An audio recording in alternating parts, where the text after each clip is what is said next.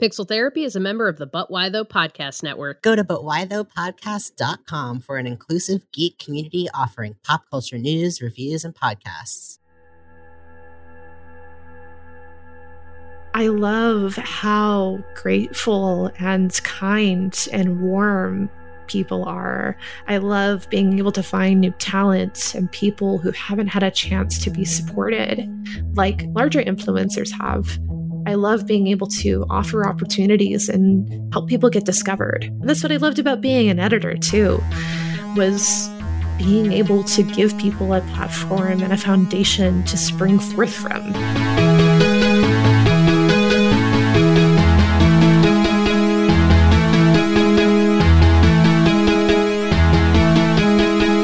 Welcome to Pixel Therapy, the video game podcast where we look at the games we play through the lens of the player, where what you play is just as important as how you play it, and where emotional intelligence is a critical stat.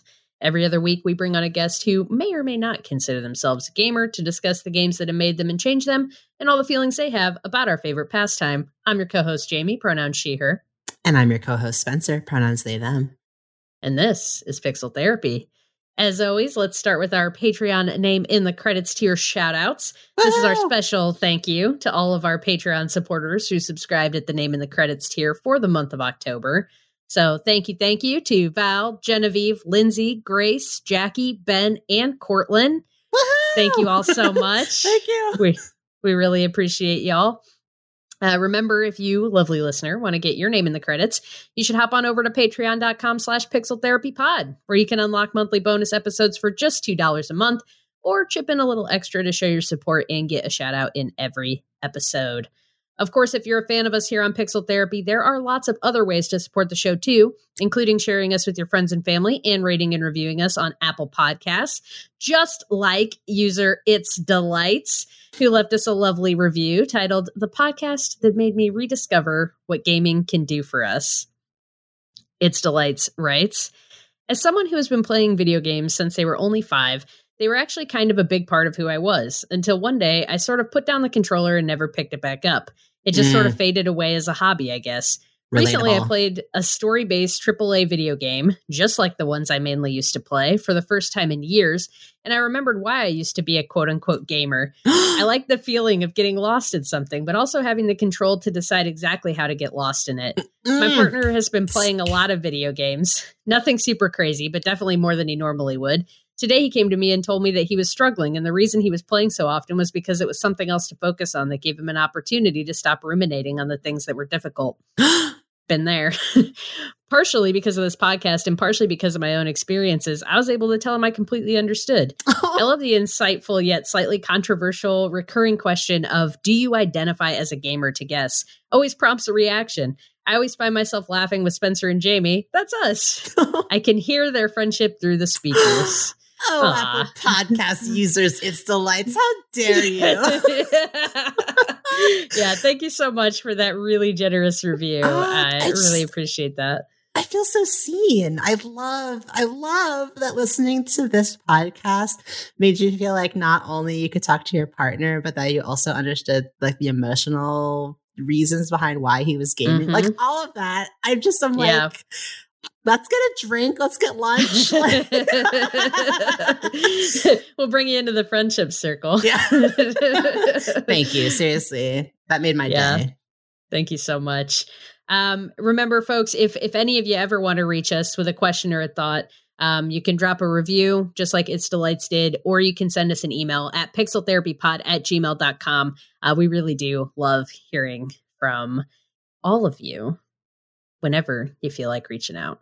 All right, Spencer, it's time. It's time to get cozy. It's time to pull up an armchair. Feel free to lie down on your couch. We're going to talk about our feelings. Spencer, how are you? Jamie, thanks for asking. I'm well. Folks, I may have mentioned that last episode I mentioned I adopted a dog. We adopted a dog. His name is Odin. Today, we had our first on-site training class. He has a personal training class with a dog trainer named Maddie, who is just awesome. Her presence, as soon as she entered the the premises. It was like the air changed. As soon as she walked up, he immediately looked at her and sat down as if it was just instinct, which was hilarious because we've been trying to teach him sit for the past 3.5 weeks of owning him. Oh my God. So he was just holding out on us. But I don't know. I think, working with a dog who's as anxious and scared, and he's only 2 years old, but he's spent most of his life either in the shelter or outside, not with a family who loves him. And so he's learning a lot about life inside as well as how to be a dog. And we're just really trying to support him and increase his confidence. And it was actually like really fun to work with someone who's just so in tune with dogs and was just showering us with awesome tips and tricks and things we can do to help him feel more at home and also engage him with us. And so basically, I guess if anyone's a new anxious dog owner out there, which actually is probably not that unheard of with COVID-19 pet adoptions and the sharp increase, I think adoptions, at least in the US, increased like 400% over the pandemic. But just really focusing on not trying to train too much, not punishing him at all, which we weren't doing to begin with because I'm a big softie. But just doing things like with his food, throwing it around kibble by kibble and turning it into a game and so that he can explore the house, or basically just throwing a treat at him whenever he does something we like looking at us or coming over to us, or leaving his crate that the door is always open for. We're just like, yes, good boy. Yes, treat. So that's what I did this morning. And it's really fun. How are you, Jamie? Well, I'm just feeling a little jealous because I really wish someone would give me a treat every time I got out of bed. Oh my God. We should also, I just feel like a game where you're training a dog and like throwing treats and the timing, like that could be a really interesting. Like a really. Let's develop that. I do think, maybe all I'm looking for is like The Last Guardian, but like a game that like really teaches you how to train and like exist with an animal, I think that'd be an interesting game concept. No, I'm not doing too bad. I really can't complain. The weather where we're at is really, really beautiful right now. It's that we're in kind of like the 60s during the day and the sun is shining and you got that crisp fall kind of like mornings, but then it turns into like a nice, warm, beautiful day. And so I've been spending a lot of time outside with the dogs, which is wonderful. I live 2 hours away and it's snowing. So really, you got snow already? We got snow 3 times this week. Holy cow. I did not know that. That's but it's amazing. Not sticking. But still. Thank dog. It's been in the 60s here for the most part this week. But dropping down to like 30 at night and in the morning, so you get that like frosties on the grass in the morning, which our puppy it's really funny. He does not like the frost. So convincing him that he should go out into the yard and go to the bathroom in the morning is he came up from the South. So he like lived the first few months of his life, like in a very warm climate outside a lot. And like, he's come up here and like, you can tell he's just like, what the actual fuck? Please send me back to the land of the sun. This frozen hell you brought me to. And it's like, the sun sets at 4 p.m. And it's funny, when we first got him, his hair was very thin because he spent so much time outside in the warm weather. We got him in August. And over the last couple of months, his hair has had to get a lot thicker. He used to have a very like naked belly, and now he's got all this hair on his belly. He's like, I have to evolve just to survive here. Basically. Y'all live like this? I've just always found that really interesting that they can just do that. That they just like, their bodies are like, oh, you're cold. Here, have some more hair. Like, absolutely. Nature, right? Dog skills. But yeah, this is now a dog podcast. We'll be exclusively talking about dogs. No, just kidding. We're going to talk about video games. Spencer, what are you playing? Oh my gosh, Jamie, what are we playing? What are we playing? Okay, so there's this game. Y'all, there's this game. It's called Inscryption with a Y. Yes. Which doesn't make any sense to just say. It makes it inherently spookier. It's like it does make it Inscryption. But essentially, this game just came out end of October, or mid-October for PC and Mac. developed by Dan Mullins Games and published by Devolver Digital. Mm-hmm. And Inscryption is a card game. Why don't I just read you a little bit of the Steam store description? Yeah, I do like that Steam store description. Inscryption is an inky black card-based odyssey that blends the deck-building roguelike, escape room-style puzzles, and psychological horror into a blood-laced smoothie. Darker still are the secrets inscribed upon the cards. ... Okay, so Inscryption was also just recently nominated for 2 Game Awards categories, which is basically like the VMAs of the game world. Yeah, I don't know.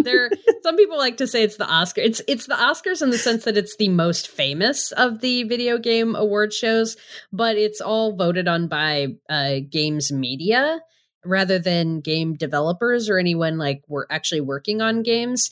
So it doesn't. I don't know. It's more of a hype show and a media show than like real game devs like saying, lifting up like these are the creators that we want to celebrate this year. Yeah. So it's a fun show. I don't want to downplay it. And they always have like awesome trailer releases and stuff at the show. But yeah, I'd say it's not directly comparable to the Oscars because it doesn't have quite that same level of prestige. Yeah. And you sometimes wonder the games that get nommed, it's often, I think, skews towards AAA, which, you know, we're kind of speaking towards the types of studios that have the funding and the, brand recognition to kind of be seen as like a big player in the space. Like those are the ones that are often getting the recs. Yeah. But when you really think about what makes a great game and who's out here doing really big genre pushing, rethinking, kind of pushing the boundaries, and like the folks that we really feel like are bringing the medium forward. I don't know if that's always captured. Just me being super salty that Chicory was totally snubbed this year. No, I just think, there's a grain of salt like with a lot of things, but also we are happy to share that Inscryption was nominated for 2 awards, which very well deserved, if I may say. Best indie game, as well as best sim or strategy game. So Jamie, why don't I pass it over to you? Why don't you tell us a bit about how your first impressions of Inscryption have been? Sure. So as Spencer read there from the Steam description, Inscryption is on its face a roguelike deck building card game. If you have any familiarity with what that is, essentially, so let's take those pieces one at a time, right?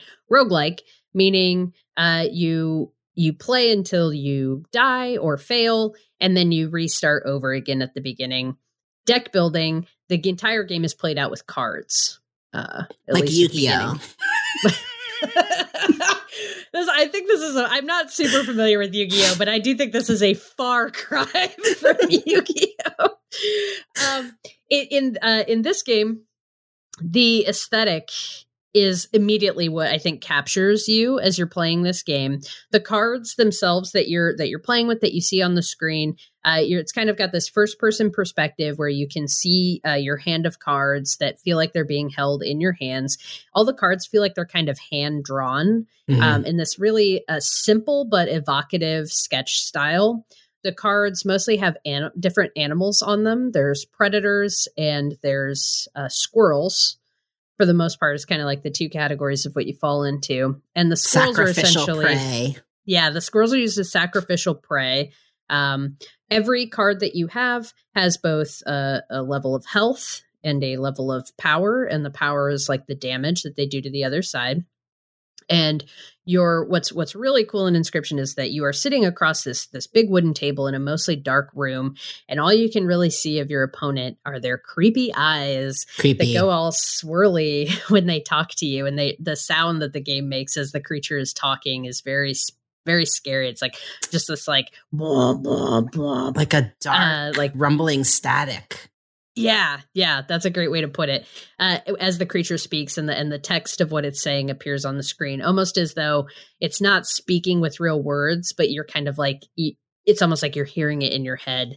So immediately, like, that entire scene that the game sets around the card game is both incredibly, like, important to the game and also what makes the game so cool. Like, you feel like you're in this dark, you start to realize eventually that it's a cabin, this dark cabin in the middle of the woods, playing this creepy entity in a game for your life, is what the game sets up. And so as you play, the card game itself is, I think, deceptively simple. It feels more complex than it is. And I think as you play it, you it has a complexity to it that rolls itself out, but the actual basic mechanics of it are quite straightforward, which is that you have 2 decks that you draw from it, that you can draw from at the start of your turn. One deck has squirrels in it. The other deck has your mostly predators in it that you can play. You can only draw 1 card at the start of each turn, but you need squirrels and other things on the board in order to be able to sacrifice them so that you can play the more powerful predator cards. So essentially the way a turn would work is you'd get your initial hand. There would always be 1 squirrel in your hand. Squirrels don't cost anything to play on the board, but they also have no power. They're 1 health and no power. So you can play a squirrel, and then all of your other predators require a blood sacrifice. And depending on the power of the predator, they require a different amount of blood to be sacrificed. So some creatures may only require 1 blood, which means you can kill 1 squirrel and then you can play that creature.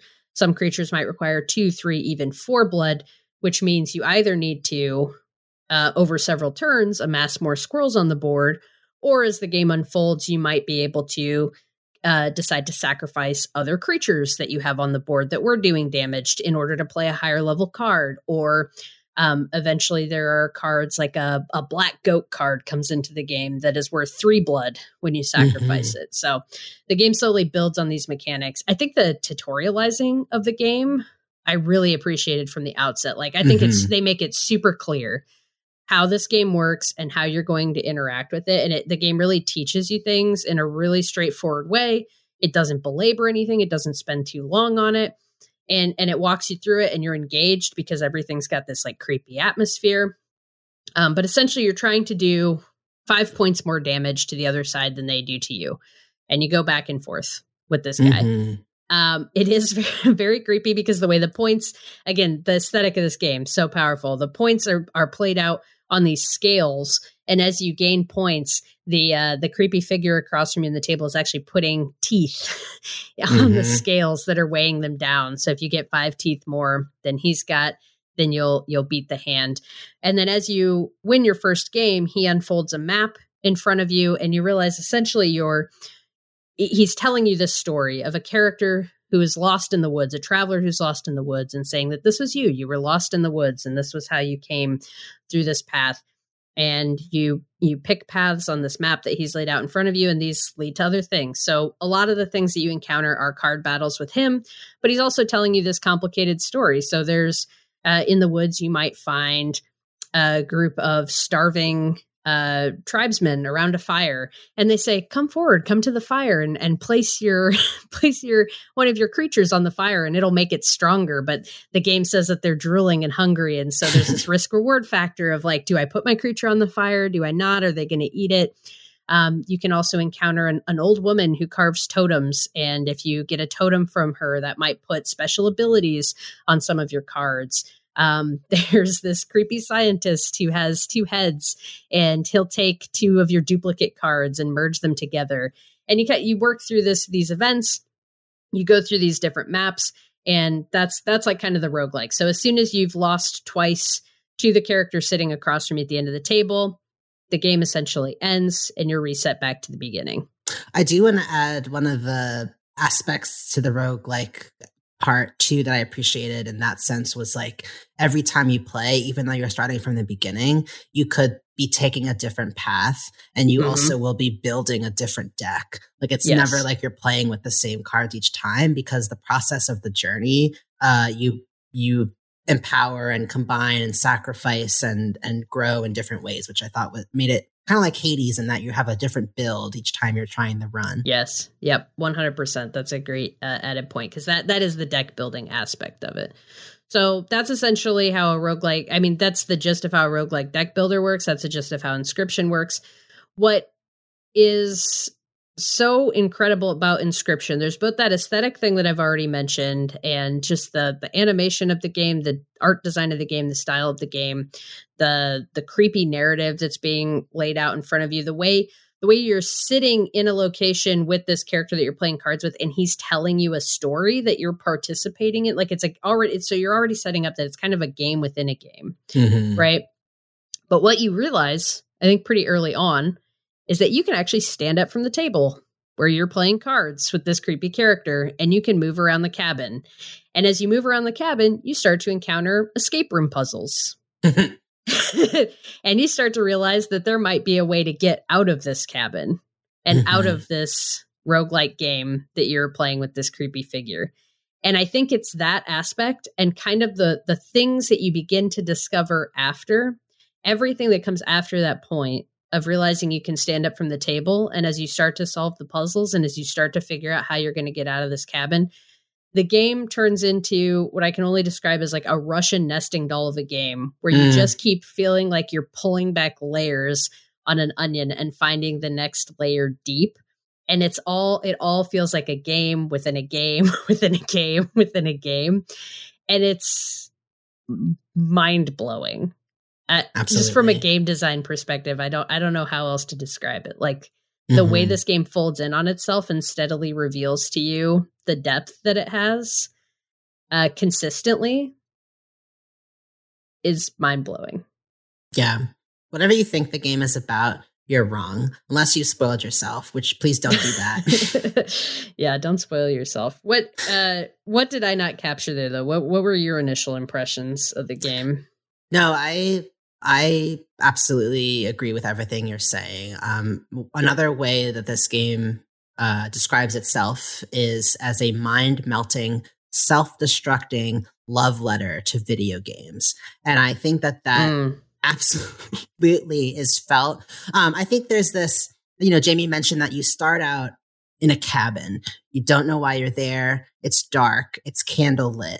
Behind a locked door, you see a white light flashing, and you have no idea what that is. And around you is also, there's sculptures of animals and heavy bound books and weaponry. There's a safe. There's, and the aesthetic of it is, everything's rendered in 3D, and everything has this cohesive, kind of atmospheric, dark, demonic vibe. But it also isn't necessarily like overly processed. Like there's almost kind of like this vintage, almost like a 90s computer game kind of feel to it.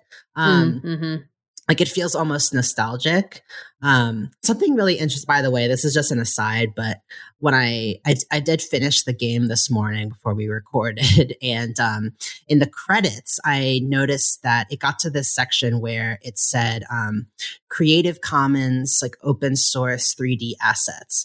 And pretty much like everything in the cabin, the game developers pulled from like open source 3D artists. So like Candlestick, Pliers, Safe, like Picture Frame, like, and there were like hundreds of them. And I was like, wow, it's like, I think it just speaks to the nature of video game creation, that you can take pieces that maybe these items feel nostalgic because maybe I saw them somewhere else, but you can put them together in a new way that is absolutely unique, and something that is so much greater than, its individual parts. Like I just thought that was so interesting because this game is incredible and it absolutely is one of the best games I've played this year. And every time I can't stop thinking about it. It's just a card game. Like when Jamie was like, you should play Inscryption. It's a card game. I was like, I played Gwent. Okay. I was not, for folks who may not know, Gwent is the card game within the universe of The Witcher. So after The Witcher 3 came out, which is like a high fantasy game by CD Projekt Red, who also made Cyberpunk 2077. I have a lot of personal The Witcher's not my favorite game, but I really did like Gwent. But again, I was like, okay, I know what to expect from a video game card game. Like, why?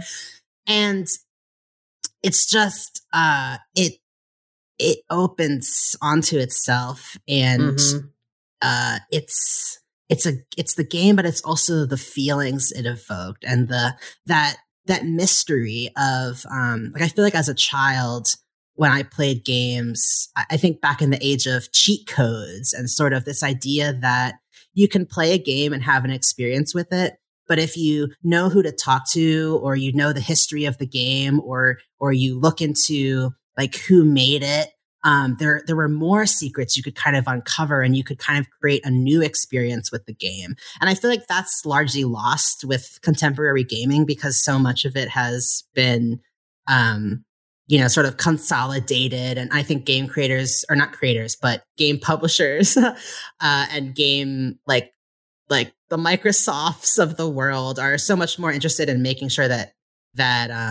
any enjoyment is paid for, and that any extra things you get from the game, that they're being compensated for. Things are behind paywalls. Like, I just feel like the kinds of cheat codes that I'm used to playing with, it's just not as much of a thing these days. Like, you can't just buy some thing you can plug into your handheld and download all of these codes. And but this made me feel like the game was alive in a way, or it was still being, there's still more beyond the credits, and it's just waiting for that to be uncovered. That really made this special. Yeah, no, 100%. And something I forgot to mention too, that happens pretty early in the game that I think starts to help draw you in is that some of the cards begin to speak to you. Yes.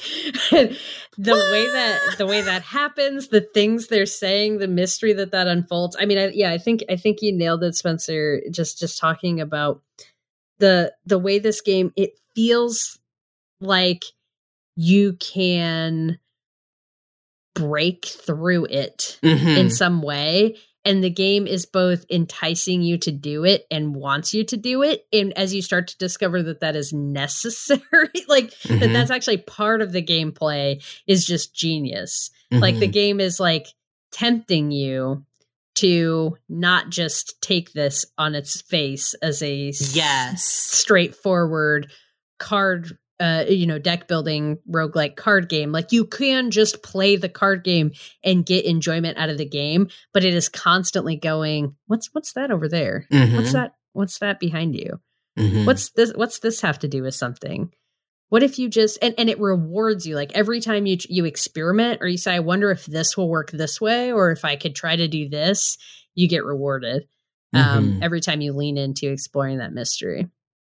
So those are our initial impressions of Inscryption. Folks should go play this game. If you have a PC, you can play it. I do think that the attention this game is getting, I could definitely see this getting announced coming to consoles or wider release in the near future. So if you don't have a PC, if you can't play this now, I think there's hope. Like, I do think this is going to come to more places, because it's gotten so much attention. But we'll see. I could certainly be wrong about that. But I do think that part of talking about this game, especially as two people who have finished it, we also do want to dive into some deeper spoilers. And I don't think we necessarily want to spoil the entire story, but we're going to start to talk about things that I think, if you haven't played the game at all and you have any interest in playing this game, I think you should go play it. And then come back and listen to this portion of the episode. So this is your warning. Here be spoilers. We're going to be getting into it a bit. I don't think we're going to go super deep into spoilers, but enough. So, like, if you want to go into this game cold, which I think you should, then go now. All right. Okay. Who's left? Have you all played Inscryption, or you're just not going to play Inscryption at all? You should probably play Inscryption. Hey, what's wrong with you? Get out of here. Yeah. Go on. You should go play Inscryption. So yeah, speaking from the assumption that folks who are still listening have played it, you eventually can break out of the cabin. Yeah. And I certainly thought that was going to be the end of the game. Same. And it wasn't. You realize that is just the end of the first act of a 3-act game. Mm-hmm. Not me thinking, oh, okay, it's been about 10 hours. I must be nearing the end of this charming indie card game. Yeah. I just defeated the moon. What could possibly be next?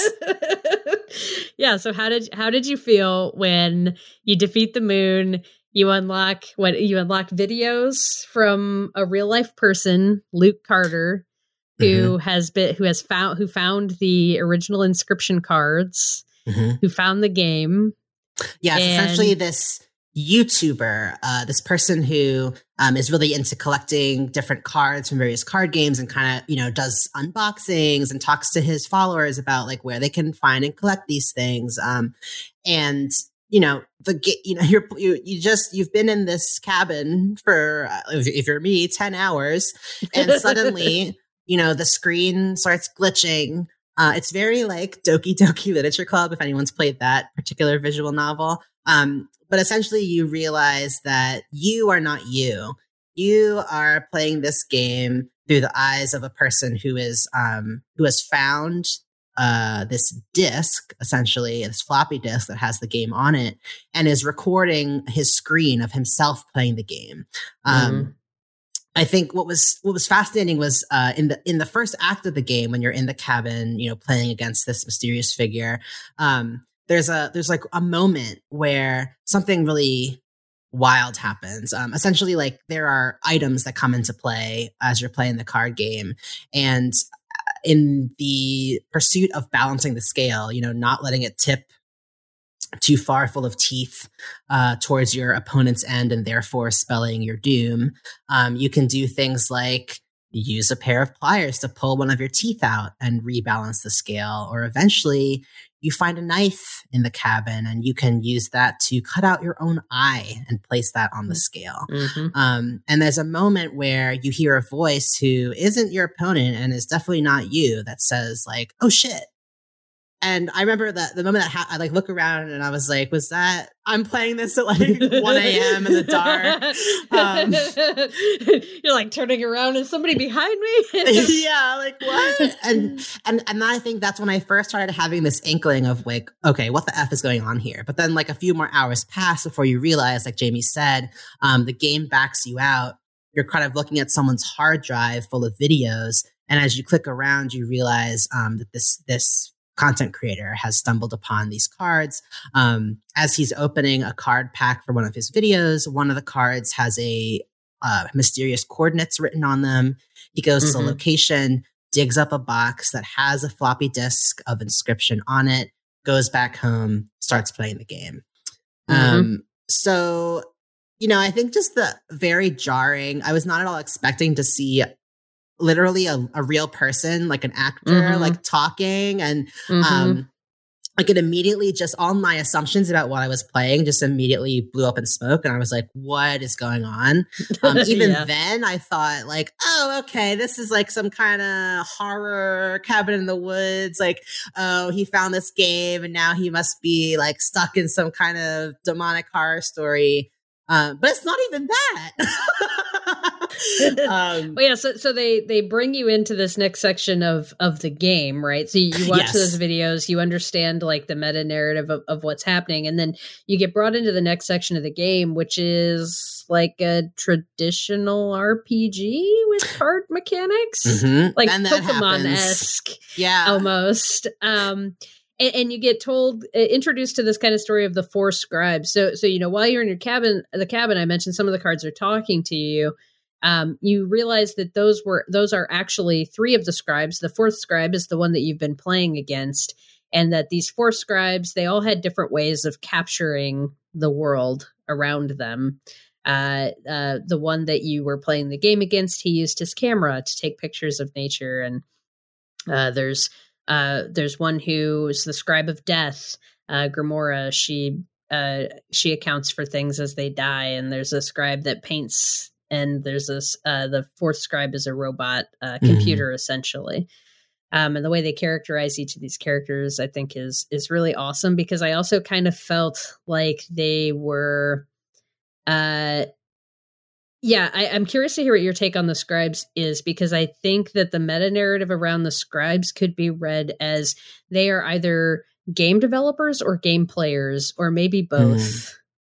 Leshy, the one who takes photos, he's very interested in lore and narrative and in telling a story around the gameplay. And Grimoire's the goddess of death. Like, all she cares about is your kill count, racking up the bodies. PO3, the robot, is like min-max. All he cares about is like maxing out stats and cutting away all the frills, like telling a very straightforward, and not even a story. It's just about the numbers of the game.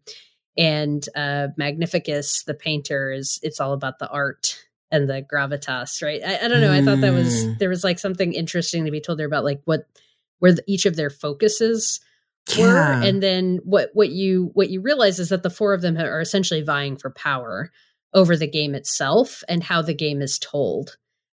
So initially you were in Leshy's game, and Leshy had trapped the other three scribes inside of the game so that he could totally control the game. But it alludes to the fact that once upon a time, they were all four in existence and there was some balance, right? And I could see that as being a sense that like all four of those things need to should exist in a game to make a game whole. And that for any one of them to take complete power, because the card game that you're playing with Leshy, like, it's very easy to break it, right? It's very easy to create an overpowered deck and completely run the board. Because that's not, I think that is the reason. I think the reason that is because that's not what he's invested in. Yeah. I don't know. You're just blowing my mind right now. I feel like it's all coming together. I'm like that meme of like, Jessica Lange or whoever with all the math in front of her face. So for me, I thought that was really interesting, because then, as you play through the second act of the game, you learn that PO3, the robot, is trying to make a power play for him to totally take control of everything and run the game. And then when you get to the third act, he does do that, and you have to play PO3's version of the game. Which I personally find to be way less engaging than Leshy's version, right? But I'm someone who cares a lot more about narrative and lore and world building than I care about min-maxing and having like a really strategic like bare bones thing, right? Yeah. So I don't know. I just thought that was really interesting. I think it sets up this really interesting meta narrative. The way those four things are competing, like, are those four things competing within the game developer? Is that competition within a dev team? And the way people prioritize different things, because they're constantly like fighting with each other and trying to take control of the world and by such take control of the game and be the only one who's Well, see, I think what's fascinating there is, first of all, mine's still blown. Jamie, you need to go be a game critic, because holy F, you just broke my mind wide open, and I'm just like, so much is rushing around, and I need to go play this game again from the beginning. But I think that, like you said, those four states of being or ways of creating, I think they can exist within each one of us, or within a team, or within a game developer. And they did for a long time, but there was something within this disc, that an evil latent within it, that has corrupted the game and turned them against each other and forced them into this constant struggle for dominance. And so I think one more thing I wanted to mention about the game was just the fact that, in addition to what's going on in the game itself, there were essentially these codes within the game that you can see. I believe in the first act, you have an opportunity to see it like come across the screen.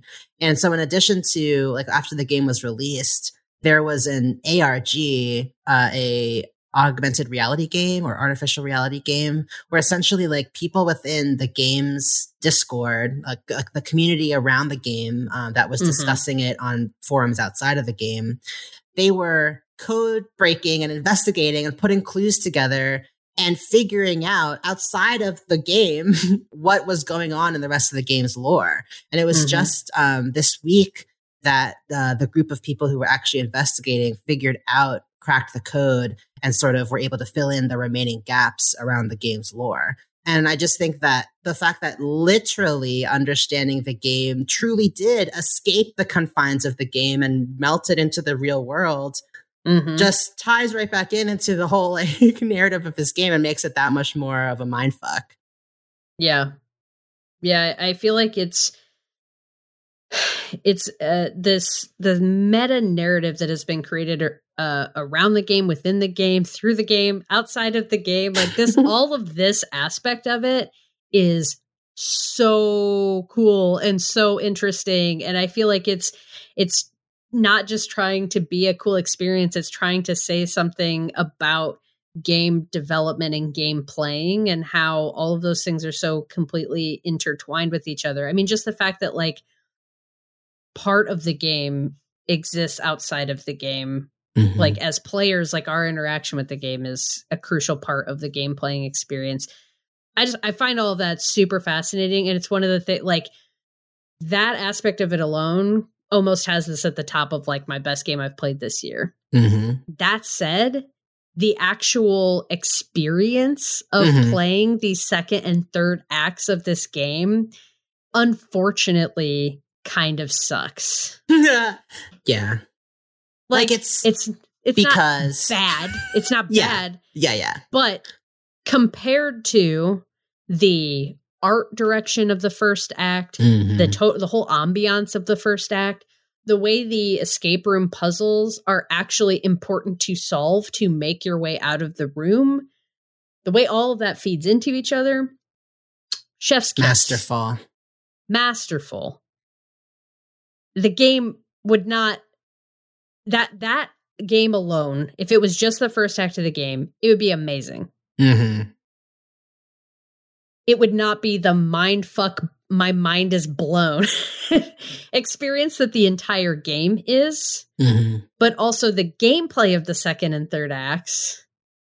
They fell short for me, especially the second act. I think coming out of the first act and going into the second act, which is a pixelated, like I said, like traditional, it almost reminds me of Pokemon or Mario, old school Mario, like you're kind of moving around on a map and you're having like these card battles. Undertale. That experience, jarring, so jarring. And I remember messaging with you even when you got to that point and you were kind of like not wanting to keep going. Yes, I was challenged. Like, yeah, it just, I think too, because I spent so much time, like, I think it's both one of the things that's really unique and fascinating about this game, but also one of the things that I personally found quite frustrating was just that I thought I was starting to understand what I was getting into. And then that rug was pulled out from under me. But also, like you said, like, I think it was just I was spoiled by, I think maybe you and I both are people who are generally we are that scribe that is driven by the more narrative world building, that's driven by the lore, driven by feeling and, you know, this idea that there's so much more going on, there's so much to sink into, and also just getting caught up in the minutia of like everything around me and the way it all was working together. And so when I was thrust out of that into someone else's version of what they thought the ideal game experience would be, because that's literally what's happening within the game, I wasn't into it. And so I don't know, I think that it like speaks to kind of like what these characters are representing and why their versions of the game didn't resonate as much. And also, I completely agree with you that, maybe was the game trying to do too much by the end? Was there so much happening that it became a little bit difficult to pull it all together? Maybe. I don't like, I think I'm personally in this space of like still figuring out, like, did I not like it because it truly wasn't as, I don't know if high quality is the word, but it wasn't as rich and structured as the first act of the game? Is that what it was? Or was it that I was just frustrated because it wasn't the type of game that I am interested in playing? Yeah, no, I think that's completely valid. And I think for me, it's more the latter. Like, I don't think that the second and third acts are like, I don't think they're bad games. No. And I also don't think that Inscryption is what it is and tells the story that it wants to tell without those acts. I think they're very necessary. I was reading a review earlier this week where someone was arguing that like maybe the game should have just ended after the first act and didn't need the second and third acts. And as much as I didn't appreciate the gameplay of the second and third acts as much, I think that any argument that says that it should have just been the first act like has completely missed the point of the game. Yes. Not to fire shots at that reporter, or that critic. But it certainly wasn't as fun to play. And it wasn't like what was pulling me through at that point was the meta narrative and wanting to see what was going to happen with Luke Carter and wanting to see what was going to happen between the scribes. But I mean, I found myself, as I'm working my way through PO3's game, which is almost set up like a Souls-like roguelike, where, if you lose, you go back to a specific checkpoint, and you have to go back to get your resources kind of a thing. And all of the stuff with the circuitry and the way, I don't know. It's not as engaged. It wasn't as engaging to me personally. I almost found myself nostalgic for Leshy's game. Yeah. Leshy being, Leshy's the name of the character that you fight in, or that you play against in the cabin. And, I kind of by the end of the game, like in the beginning, Leshy is the bad guy. And as you play the game and PO3 is kind of revealed to be the ultimate villain, of the game, I really wanted to go back and just play with Leshy. Like I was very nostalgic for Leshy. And I think the way as the game ends and you get to play a game with each of the scribes and you get to see what Grimoire, the Scribe of Death's game would look like. And you get to see what Magnificus, the Scribe of, actually, I don't remember exactly what they say he's the scribe of. Do you remember? No, I was trying He's set up as like magic and art and painting. And wasn't he like their leader at one point? I don't know. He seemed. I think so. Yeah. Anyway, you get to play a game with him, and I'm like, I want to play those games too. Yeah. Like I want to play their games. I don't know. I think the fact that Daniel Mullins games, there were a lot of folks that contributed to pieces of this game, but Daniel Mullins games is really just Daniel Mullins, from what I've read. So, just this is like the way I think it's a story about how these things compete with us and like what we're looking for in games, and just that as a meta narrative, it's really quite the achievement. Y'all, everyone should just go play Inscryption. Yeah, well, hopefully if you haven't played it, you're no longer listening because we maybe just spoiled the game for you. But also, I feel like if I tend to be someone who's not very spoiler averse. So I feel like if I had heard this conversation and I hadn't played the game, but I didn't think I was going to play the game, I would now want to go play the game. Yeah. So I don't know. Maybe you did stick around and listen to spoilers, even though you haven't played. And hopefully this made you want to go check it out. Yeah, you monster, you animal. Go play it. It's an awesome game. All right. We're going to go ahead and transition into our interview for y'all today. We got another special one. Today we're in conversation with Aidan Strawhun.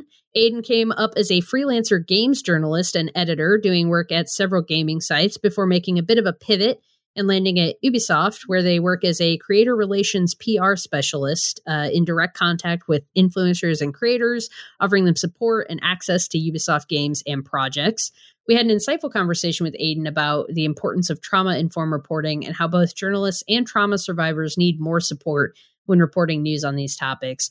We also chat about finding queer community through gender expression, the power of choice, both in games and as a means to recovery, and the prolific Vocaloid software voice bank that is Hatsune Miku. Spencer and I really appreciated all that Aidan had to share with us, and I'm sure that you all will too. So without further ado, here's our interview with Aidan Strawhun.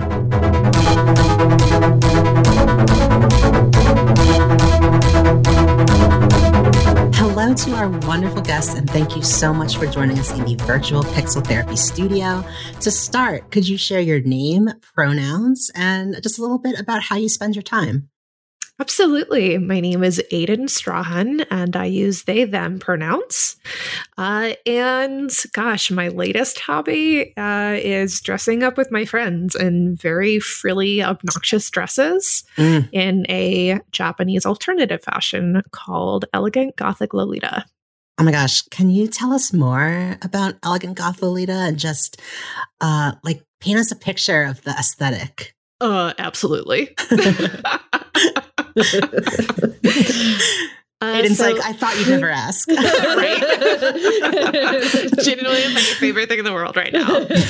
And I love talking about it too. So Elegant Gothic Lolita is started in Japan in the late 70s, early 80s as a means of expressing femininity without sexualization. So defeating the male gaze, essentially. And it is very much inspired by Rococo and Victorian fashions. And it has a very signature shape. So all of the dresses that you see have this sort of bell shape in the skirt. And it's also very modest. As I said, it's all about defeating the male gaze and being effeminate and yourself and all of these other things, right? It's very, very feminist end of the day. I love it. It's becoming feminine to the point of grotesqueness. Yes. And it's just so much fun. My partner, Joseph Knoop, he bought me my first dress this last Christmas. Aww. Yes, along with my wonderful crystal star brooch from Sailor Moon, that there are lots of videos of online, me crying. As you receive it, tears of joy, hopefully. Yes. 13,000 people have seen that video. Aww. And I really love it. The aesthetic is very whatever you want it to be, right? I am a sweet Lolita, so I wear a lot of pastel colors and dresses with food and sweets and animals and things like that. And it's all very pink and yellow and purple and blue.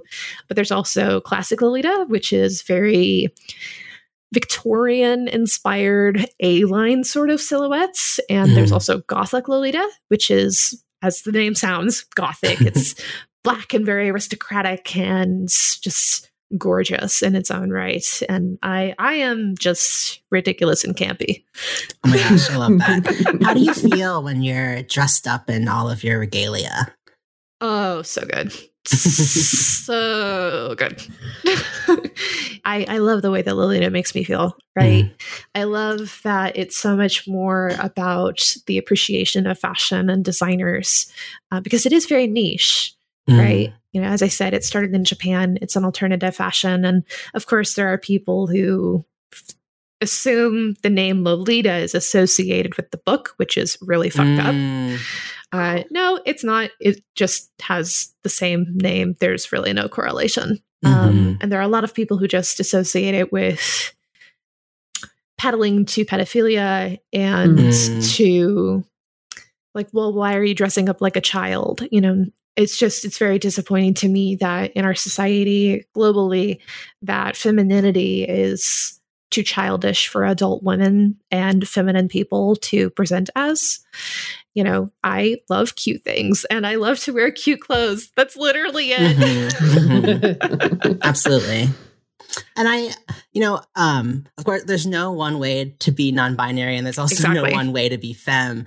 And as a fellow non-binary person, I'm wondering if you could speak to something that you mentioned was how it's an expression of femininity that feels so fun, and it's over the top. Grotesque was a word you used, yes. And also modest. And for me, as someone who's found that expressing my own femininity has felt so much better. And also been a lot easier after starting hormones, coming out as trans, masculine, and just understanding myself more. I feel like my relationship to femininity has changed. It's a lot healthier now than it was before I understood myself. And so I was just wondering, how do you kind of think about the intersection between your interest in Lolita and your identity as non-binary? Totally. So I actually identify as genderqueer. rather than non-binary. No, it's totally okay. No, you're totally fine because like I fall under the same umbrella. For me, and this is total bullshit. I feel like I am too femme to consider myself non-binary. But like you said, like there's no one way to present and identify with non-binary. Absolutely. Right? There's not. It's just my brain can't wrap that around for myself. That's why we have so many words. Exactly. And genderqueer feels good. Yeah. Right. Genderqueer is the word that has worked the best for me. And ultimately, I lovingly call my gender chaos. Love that. And, just like you, like I feel embracing this part of myself has absolutely changed my feelings about femininity and expressing in a feminine way. I feel like so much of it before was like, okay, well, I have to be a certain shape and a certain size, and there's something wrong with me because I have Taurian ankles, kinkles, but I call them Taurian ankles. But, I feel like being part of the Lolita fashion community has, one, brought me in touch with so many amazing people, but also with the queer community here in the area. It's been so difficult for me to meet other queer people, which is hysterical because I live in San Francisco. Right. It's like the gayest city in this fucking country. But like, for some reason, it's just been so hard for me to be able to connect with other queer people here, especially. And Lolita is so fucking sapphic. It really is. And it's delightful. Like, there is not a straight person among us. That sounds positively fantastical. Exactly. And there's so many people who are trans and non-binary and genderqueer, and just we're all kind of chaotic in our own ways. But this is the thing that connects us. And it's beautiful and wonderful. And I love how indulgent it is. Awesome. That's incredible. And Aiden, something else that you do is work at Ubisoft as a creator relations PR specialist, NBD. Yes. Can you tell us more about that job? What do all those words mean? Well, first off, I work with influencers and creators, and it's not where I expect it to be. Ooh, say more. So I started my career when I was 18 as a journalist. And I was working in local news. I worked for a little teeny tiny site called Naples Herald for a really long time. I was the only person in Naples, Florida, actually doing games reporting. Wow. Yeah. I won an award for it too. It was very sweet. But I brought in a lot of traffic for them, and my boss and I were like a hell of a power team. His name is Robbie. He's great. I still absolutely adore him. Aww. And not just saying that to be nice. I genuinely do. But stayed there for a really long time. Got picked up by GameSpot as a weekend editor for a while. Did my internship at Paste Magazine in their games section. And then I got picked up by IGN to do stuff for Snapchat. And then that kind of snowballed into everything else. And quite honestly, it's easier to tell you what I didn't do at IGN than what I did do. And that's be permanent staff. Not for lack of trying. So freelanced with IGN for about 5 years and worked with Polygon and Kotaku and all of these different places. And it was a blast. It really was. Unfortunately, with the landscape changing in the pandemic, there just really wasn't a place for me in games journalism financially anymore. Because when you're a freelancer, you're an entrepreneur. You are your everything, and you have to really sell yourself. And unfortunately, being a queer person and a feminine person, there were definitely issues at some publications where they did not want to work with me because of the way that I present. And wow. Yeah, it really, really sucked. It was not great. And I have some not awesome stories about particular editors. And it makes me sad that I have those stories. I don't wish that upon anybody. But in my postgraduate job dance over the last year and a half from Berkeley, got my master's, which is really, really weird to say. It makes me feel very old. Yeah, they're a master. I mean, It's a title. It is. It really is. And I don't know if I would call myself a master of journalism. I'm pretty damn good, but right. It's that old saying, like the more experience you have, the more you realize how much you don't know. Exactly. That's a really good way of putting it. But yeah, my weird job dance. I started interviewing with UB in January of this year, actually. I had gotten my first call from the recruiter saying that I got an interview, and my dad had been back and forth at the hospital, just not doing too hot. And actually ended up being the last conversation we had when I told him that I had gotten the interview, right? Oh. Yeah, it's very sentimental. We'll get emotional here. Get you some good bites. But anyway, told him I got the job. I was like, Dad, I got an interview with UB. And he's like, fuck yeah, you did. And got to the final rounds. I was for the UB News team. The role ended up going to Chastity, which she is fabulous. Absolutely deserves that position, and I don't hold a candle to that woman. Worked with her a bit at GameSpot, actually, and she is just incredible in every way. It was definitely a bummer because I showed up to the final round of interviews literally days after my dad passed. Wow. Yeah. Almost rescheduled, and I decided not to because I was so scared of losing my chance. And which is really sad. Like, nobody should have to be that afraid of losing an opportunity when your whole world crashes down, right? And showed up anyway. And that round didn't end up working out, which was okay. I definitely was not meant to have that position, and that's okay. A few months down the road, the recruiter hit me up again and said, hey, we have this opportunity with influencers for you. It's contract, but it might be interesting to you. Do you want to go forward? I was like, sure, why not? And ended up obviously getting the job, which is great. Congrats. And the gamble that I took in one of the final rounds was the best show of character I can give you is that this happened to me. My dad died, and I still showed up anyway. And I didn't let any of you see it because I was so determined to get through and to impress you and to show you that I'm worth hiring. Right. And got the job. So that was a good gamble.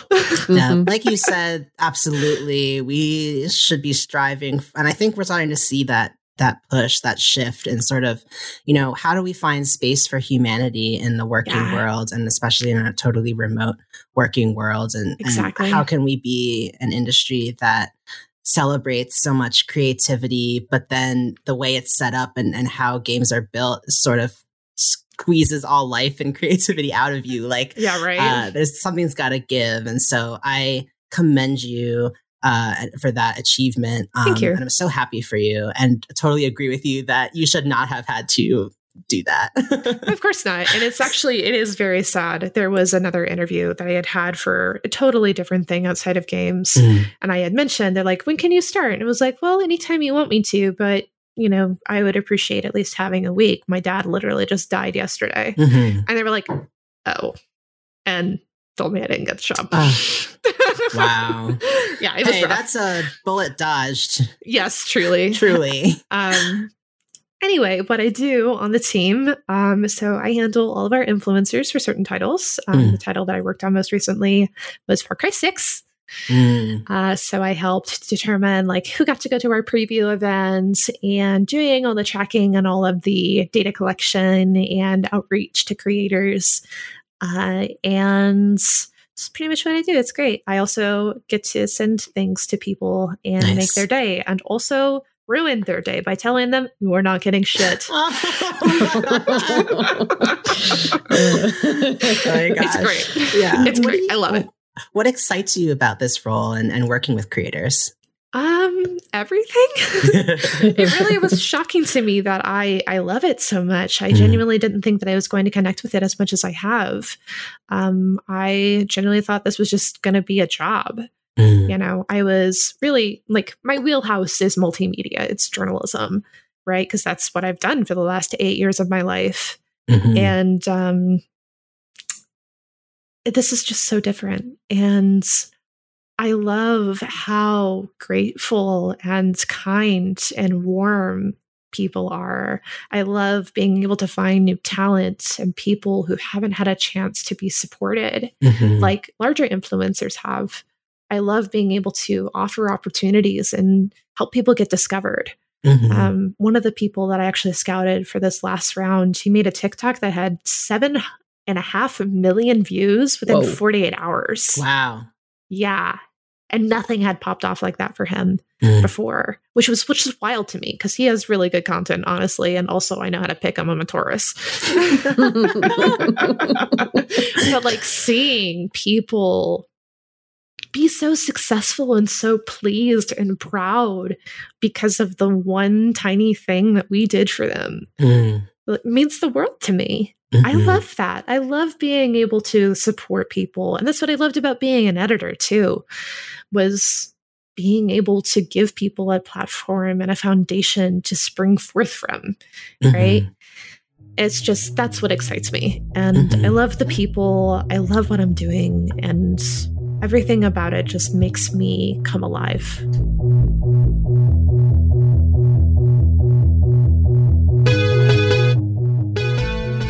You know, you mentioned that you are also a writer and an editor.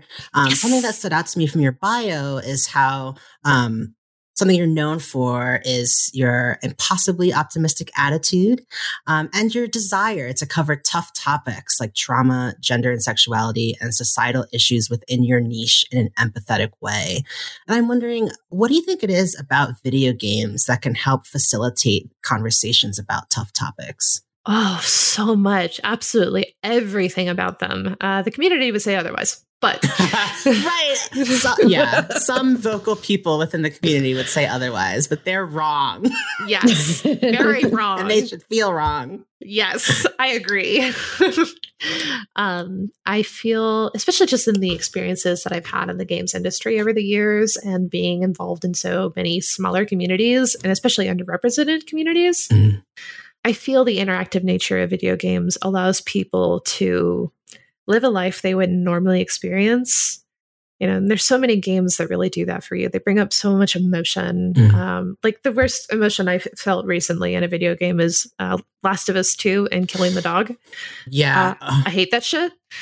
Not okay. But that's one of those instances where it makes you uncomfortable to tell a story. It's a narrative reason. A shitty narrative reason, but a narrative reason. And I feel for so many people when they really connect with a game of any sort, honestly, it just opens a door to something they wouldn't normally have access to. I believe that video games bring so much accessibility to certain topics and also are very gatekeepy at times. But for the most part, it is a soul that's on fire, I think, and brings a level of magic and wonder. So, I'm not sure what words I'm looking for here. I think games are great. Just put a button in it. That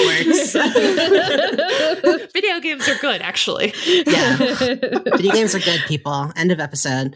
We like video games too. Oh my God, no way. It's true. You mentioned The Last of Us 2. And I think, first of all, yes, the way that they build up a sort of, you know, secondary character sort of relationship with that dog, and then your perspective is switched and suddenly that happens. But the way that game, I think I was struck by, I have to admit, I could not finish the last 10% of the game. It became too much for me and I had to put it down. It is a lot. It's a lot. As a trauma survivor, as a lot of things. I haven't experienced a zombie apocalypse yet, but I had to put it down and I had to watch the last couple hours. But the way that it was able to so completely change my worldview, for folks, spoilers for The Last of Us Part 2, slight spoilers, but, you play the first half of the game as Ellie, and then you play the second half of the game as Abby. And the experience of, Abby does something to Ellie in the very beginning of the game that is absolutely unforgivable to Ellie. Yeah. And plus some people who have played the first game, if you played the first game, Ellie is someone who, is cast as the hero. She's the protagonist of the story. You want to root for her. You identify with her. And as far as you're concerned, she's absolutely justified in her mission for revenge. And you embark upon that for several hours alongside her.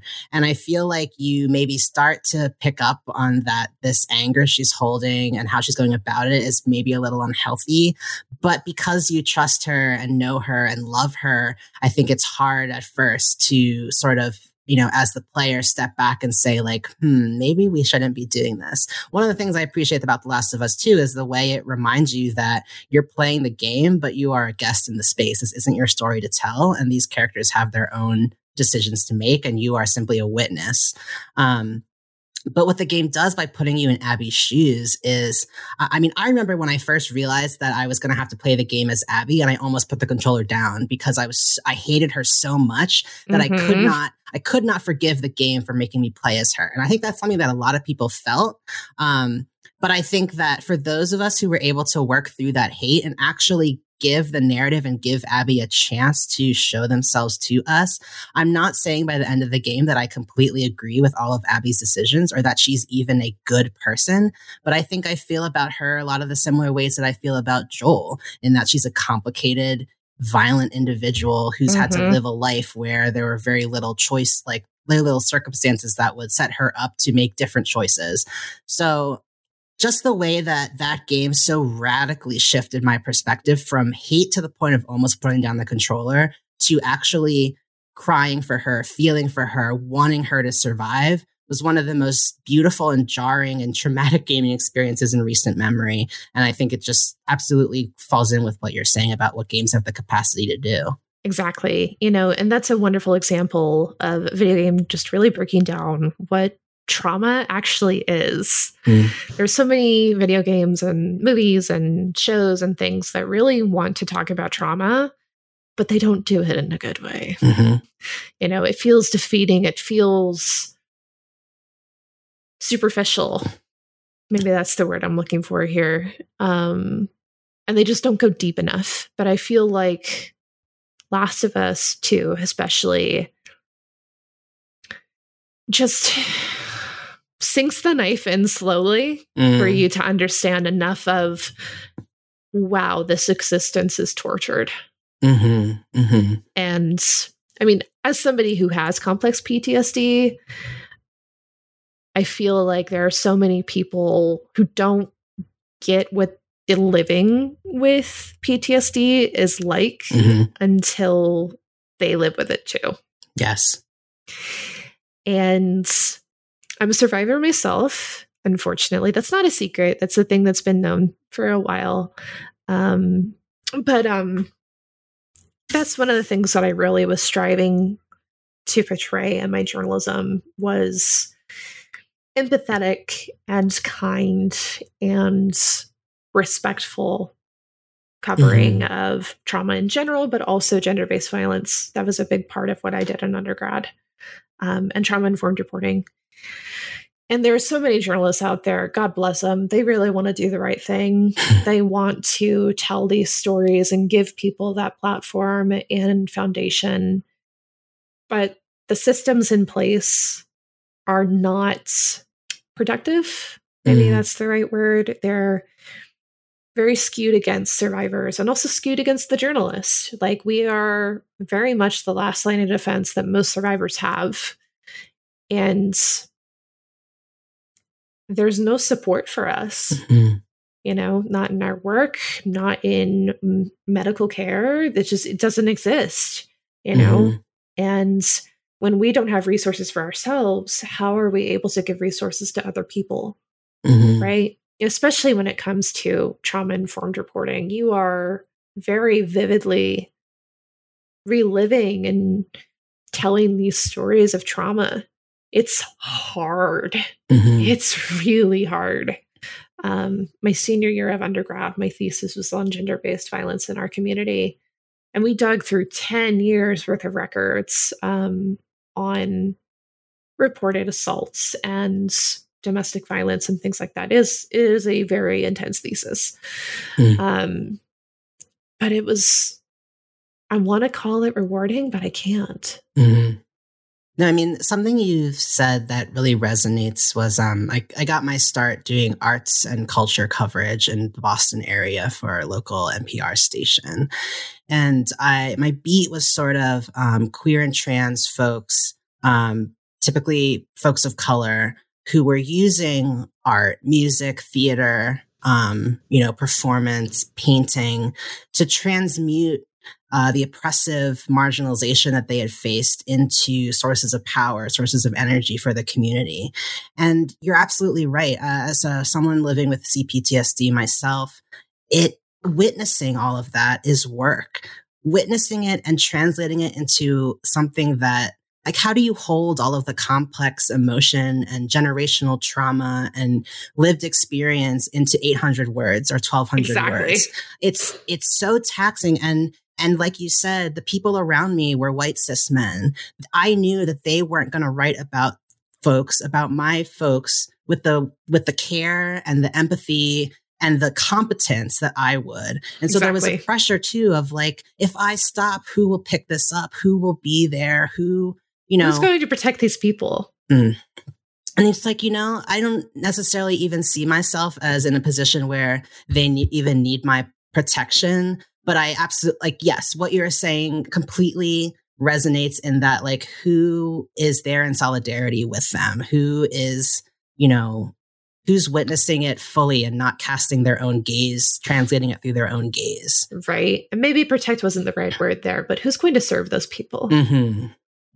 Like, that's a big thing for me. I started journalism as a public service. That's what I was trained to be. That's what I was trained to do. And I loved it. That's why I continue to do it. It's a mission that I strive to do, right?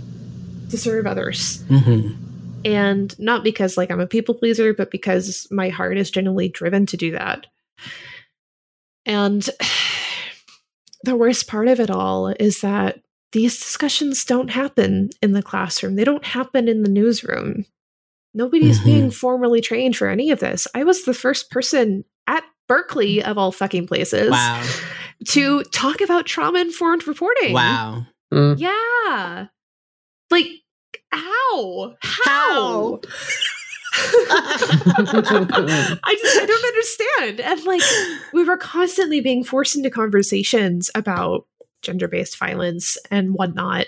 And I would always have to step out of the room. It was just too fucking much. We weren't having those conversations consensually. We weren't being given content warnings and trigger warnings and the space to leave if we needed to. Absolutely. And that was just wild to me, because here's all these people in this ridiculously liberal city, right? Who are very driven and ambitious and they care a lot. But they don't know how to talk about trauma. Right. Because to them, it's a special interest and not a lived experience that they truly can associate with. Exactly. And it just, oh my God, it sucks. It sucks for a grad school perspective because grad school is a mistake.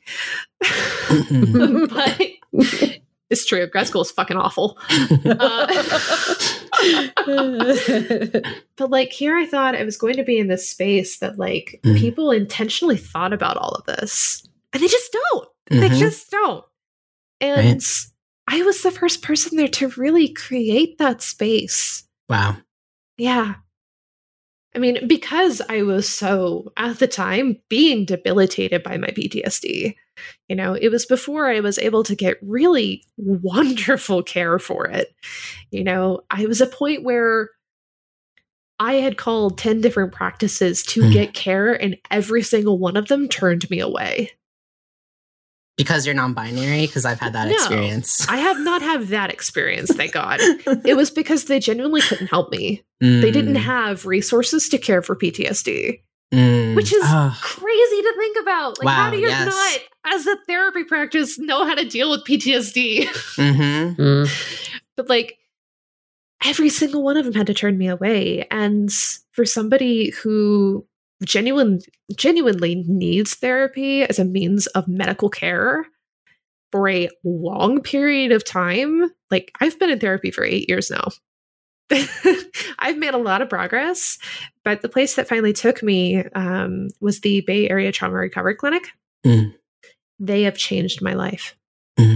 Absolutely changed my life. It's a practice that's run by students in the area. They're obviously supervised, but they're in the process of getting their degrees and licenses to be therapists, right? And so there's only a certain time of the year that you're able to access that care. It's through the school year.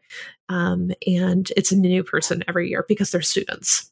But just in the time that I've been with them over the last 4 years, my life is drastically different. They've just changed my life in the best of ways. It's taught me skills that I never learned growing up. It's helped me understand more about myself and about what I went through, both just personally and in my career doing trauma-informed work. It's been helping me relearn how to live a life that's not constantly in danger, right? Yes. Because that's the way my brain developed into adulthood, was constantly being in danger. And there's so much that I realize these days that I'm just absolutely heartbroken by, and I'm angry and I'm hurt, and I'm finally able to feel that way. You know, whereas in the past, I, one, couldn't physically remember it because it was that repressed, but also two, identified so closely with the people who harmed me that I excused and enabled their behavior. And now being on the other side, I'm finally able to be like, yeah, this was fucked up. Yeah. I think a lot of what you're saying resonates. It's nice to have this conversation because I don't know that I have been able to have a conversation with another genderqueer, CPTSD survivor. I've spent the past 7 years trying to find a therapist to help me understand why I'm going to therapy every week and I still am so afraid. I still wake up, my chest tight. I can't sleep. I can't eat. Something's there and I can't see it. Something's looking at me in the dark and following me and I don't understand it. I've spent so long trying to distract myself from it with alcohol, with weed, with TV, with games at some points. And I need to face it. And that's something that I didn't know until I found a therapist who sees me. I've been seeing her for the past couple months, and already in these 2 months with her, I've made so much progress in just, looking inward and reaching out towards the parts of me that are still hurting and scared and in pain, and having no one to teach them, to guide them, to validate them, and learning, to accept that happened, but also that as an adult now, I have the power to keep myself safe and to nurture those parts of me that never received the love that they deserved.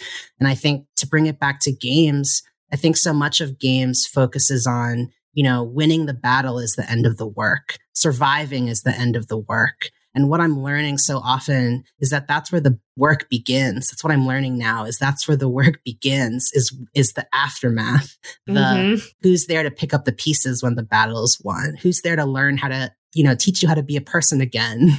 That person's got to be you, unfortunately. And no one gave us the skills to learn that. And so, yeah, I'm just grateful to have this space to talk to you about it.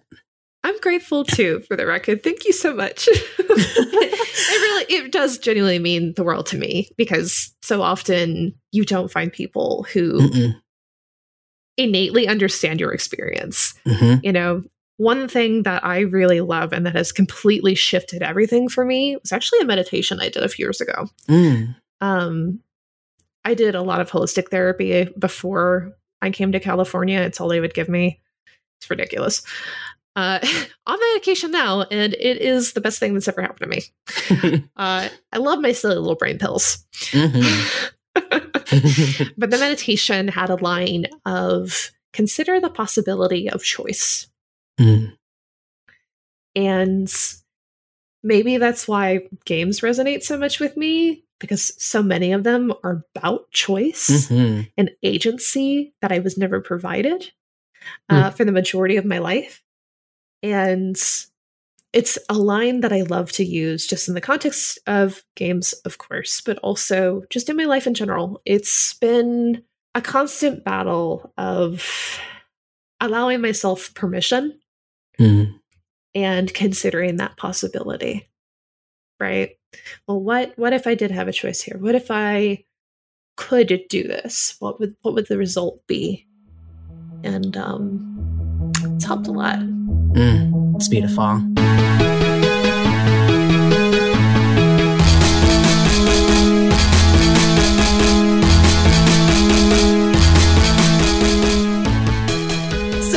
Aiden, something we do on this show is we love to talk to folks about games that have had an impact on their life in a meaningful way. You mentioned to us the Project Diva series, and specifically Hatsune Miku. For folks who may not be familiar with Project Diva and the whole Vocaloid-like phenomenon, could you sort of break it down in a couple sentences? A couple sentences. Try. A few sentences. Yes. So Hatsune Miku is not a person. She, quote unquote, is a virtual pop star. She is a voice synthesizer. So her programming is just a voice bank, and you can tune it to whatever you like, and you can make music with it. It's very cool. And I have been into Hatsune Miku since her release in, I want to say 2007. Yeah, it's been like 14 years. Let me see. I think it was August 31st, 2007. Where were you on August 31st, 2007? And what happened? Nixon, Missouri. That's where I was. It was the I think that got me. I think it was August 31st, 2007. Anyway, yes, I was right. Great. Go ahead. Wow. Good job. But anyway, Miku is an idea. Right. And a collective idea. She can be anything you want her to be. And it was really the Japanese community, of course, because Miku herself is a Japanese program, which now has multiple languages, which is super cool. Her English voice bank is really cute, and I adore it because the accent is so strong. It's amazing. But you're allowed to take this like collective image of her, which is the blue pigtails and the youthful energy and all of that, right? And transform her into whatever you want her to be. Like, there can never be an idol controversy with her because she's not a real person, right? She can't theoretically do anything wrong, right? She can't be a home wrecker or get addicted to anything. Like, she's she's an existence, right? And I think that's what I love about her the most, is that, like, in my mind, she is exactly what I want her to be, but also to the person next to me, she's exactly what they want her to be. And I think that's just the coolest thing in the world. I love Miku so much. I have her tattooed on my body. Aww. Yes. I'm not sure I showed you guys here. I can show you in the Zoom call real quick. Nice. She is on my bicep. Nice. And paint us a word picture for the folks at home. Yes. So Miku on her left shoulder, her bicep, like mine, she has a giant red 01. And I was going to get that. Instead, my artist came back with this, which is the 01, and it has her face just kind of looking. It's her eyes. The big anime girl eye is just very bright, and her hair, there's her headphones over here too. It's just absolutely gorgeous. And I think my favorite part is her flesh tone bits, you can actually see my freckles through. So it looks like she has freckles. Aw, that's a good artist. Someone who takes your concept and then brings it even further to fruition. He was really incredible. I was one of the last people that he tattooed. His name was Brian Headley at Hal Fort Myers. He passed away probably about 6 months after he did this tattoo on me, which is very sad. I went to his memorial at the studio and everything. And yeah, it's one of those things that like is very special to me. And like, not just because of what it means to me. I got this done on her 10th anniversary. My best friend, Mike, he got his done the same day, but he was in Japan for the Magical Mirai concerts. Yeah. And his is just red. But my artist came back with this and I had to have it. And it's like one of the most special, meaningful pieces to me. I also have Sailor Moon's Moonstick on my thigh. As one got to. Exactly. Got to. Yes, that was my breakup tattoo. I had been engaged and was moving to California. And I was like, fuck it. I'm going to go do this piece because it means a lot to me and I want it done finally. Yeah, it's a big shift. It's something to commemorate and remind you of your own, capacity for resilience. I don't know. I love that. Me too. And then I also have a chest piece. It is a sunflower and the stem is in calligraphy and it says adamantine. Do you know what that means? No. So this is really dumb and nerdy. It is partially inspired by the Adamantus in Final Fantasy. Oh. So adamantine is also the metal that's in adamantium, rather, I should say. The metal that's in the guy with the claws. Wolverine. Yes, thank you. Oh, yeah, that guy. The guy with the claws. I saw Logan. I'm hip. Thank you. Anyway, something that is adamant, right, is unrelenting. It is gonna go for it. It's gonna do all these things. So something in theory that is adamantine is a quality. It's unbreakable. And the reason why I have it on my left side of my chest under my collarbone is that one, it's always close, but also above my heart because it's a celebration of who I am and what I've endured, but also just really pretty and delightful and a wonderful message to have to heart. And it's a sunflower because of my best friend who saved my life, actually. So that one is a really special piece. All of them are very special pieces. And I love tattoos. I need 5,000 more. Always. Yes. I am going to get a good job Aiden on my wrist at some point. Yeah. You got to have those daily affirmations. Exactly. Now, I'd love it if you could close us out with a story. You mentioned you have a lot of very cute and silly stories about Project Diva and about Miku. What's a story that'll kind of capture the essential essence of why you love these games? Oh, God. To narrow it just down to one. I have every single copy of the game imported from Japan. Wow. Yeah, and there's like 6, I want to say. And they're just rhythm games. They're rhythm games of the music that's been produced with Vocaloids.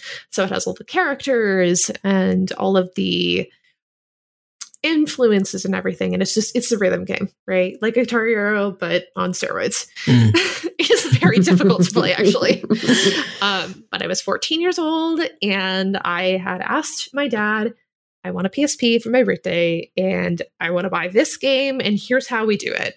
And he's like, man, this is really expensive. I was like, I don't care. This is what I want to play. And I would bring my PSP with me to every single finals, because in our high school, if you had missed less than 2 days and you had above all C's in all your classes, you didn't have to take any finals. Oh, dang. Above C's. Wow, that's a pretty reasonable bar. It really was. And I mean, the attendance thing was a little bit bullshit, but yeah. You're making decent grades. You don't need to worry about it, right? And I would always do that. And the entire time, since I didn't have to take any finals, was just play Project Diva over and over and over again. And one of my songs that I had to do on hard, because hard was only in the first original PSP games that were never released outside of Japan. Oh, wow. It was the Forte series that was on Vita. But one song, and I literally cried the second I finally did it. I played it on perfect, completely unintentionally, and it was Meltdown. Is that a hard one? Yes, it is extremely unpleasant. We'll put it that way. There's also another song. It's called The Disappearance of Hatsune Miku. And oh God, for the life of me, I could play through half of the song completely perfectly. And then the end of the song is just like 16th notes. Oh God. Just over and over and over and over and over for like a solid minute. Just bashing at that point. Yeah, it was bad. I played that song 104 times before I could beat it. Hades, step aside. Truly. But these games are so special to me because they're a part of my life where I finally discovered something that could really get me through, right? That I could rely on at all times. And that was entirely my own, right? None of my friends understood it. I didn't give a shit. My parents didn't understand it. I didn't give a shit. You know, it was just something that was uniquely and divinely mine. And the music's also really fucking good. I still listen to it. I saw the live stream Miku concert this year. I was supposed to go to Miku Expo here in California. But that was obviously put off because of COVID. And this year was the first year that it was all music that I didn't know. Oh, wow. Yeah. Every other year, I've known every single song. And it's just so cool how the generation after mine has taken Vocaloid. And TikTokers like to admit to Vocaloid phases. It's not a fucking phase for me. But it's so cool how they've taken Vocaloid and the idea of Vocaloid and Miku and all of the other characters and evolved it. You know, like it's just such an interesting connection, I think, to what musicians are capable of and who they really are. Because end of the day, every expression of Hatsune Miku is unique to that person. You know, she's not one particular thing to anyone, as I was saying before. Yeah. She's just an existence, and she can be whatever the hell you want her to be. That's awesome. And that's what she was for me. It's beautiful. Aiden, thank you so much for joining us on Pixel Therapy. It's been an absolute pleasure getting to know you a little bit. Thank you. This has been an absolute blast, and I am so grateful for your space and your time and your energy. It's been a delight.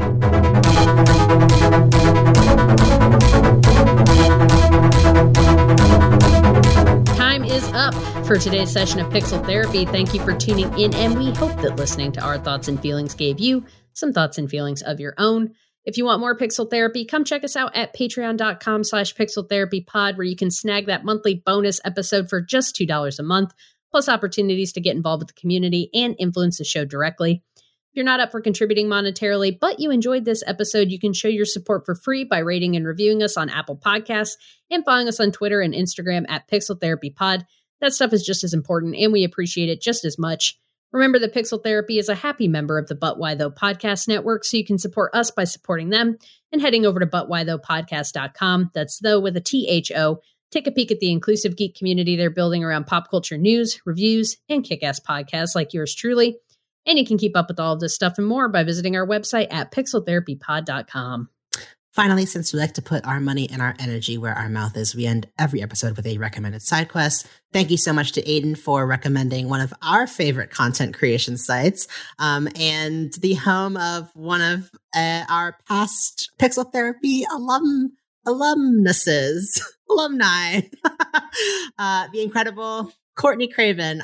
But anyway, today's side quest is CanIPlayThat.com. It is a destination for players and developers alike, providing all forms of accessibility information on video games and the industry. Reviews, news stories, and features at Can I Play That exclusively report on the ever-growing presence and adoption of accessibility features within the gaming industry. Their work has been read and shared internally at studios around the world, such as Xbox, PlayStation, Ubisoft, Square Enix, and countless others, with support from Xbox and PlayStation executives, Phil Spencer and Herman Hulst. Can I Play That works to share stories that influence game updates, inform disabled players, educate and entertain players and developers, and provide a voice for one of the largest player bases in the industry. Please check them out at caniplaythat.com. Show them some support and maybe even submit an article idea of your own. Thank you for that side quest, Spencer. That is our show for today. So go forth, run a story mission, level up some stats, and don't forget to hug an NPC every now and then. We'll be back soon with some more Pixel Therapy. Yeah. Bye-bye.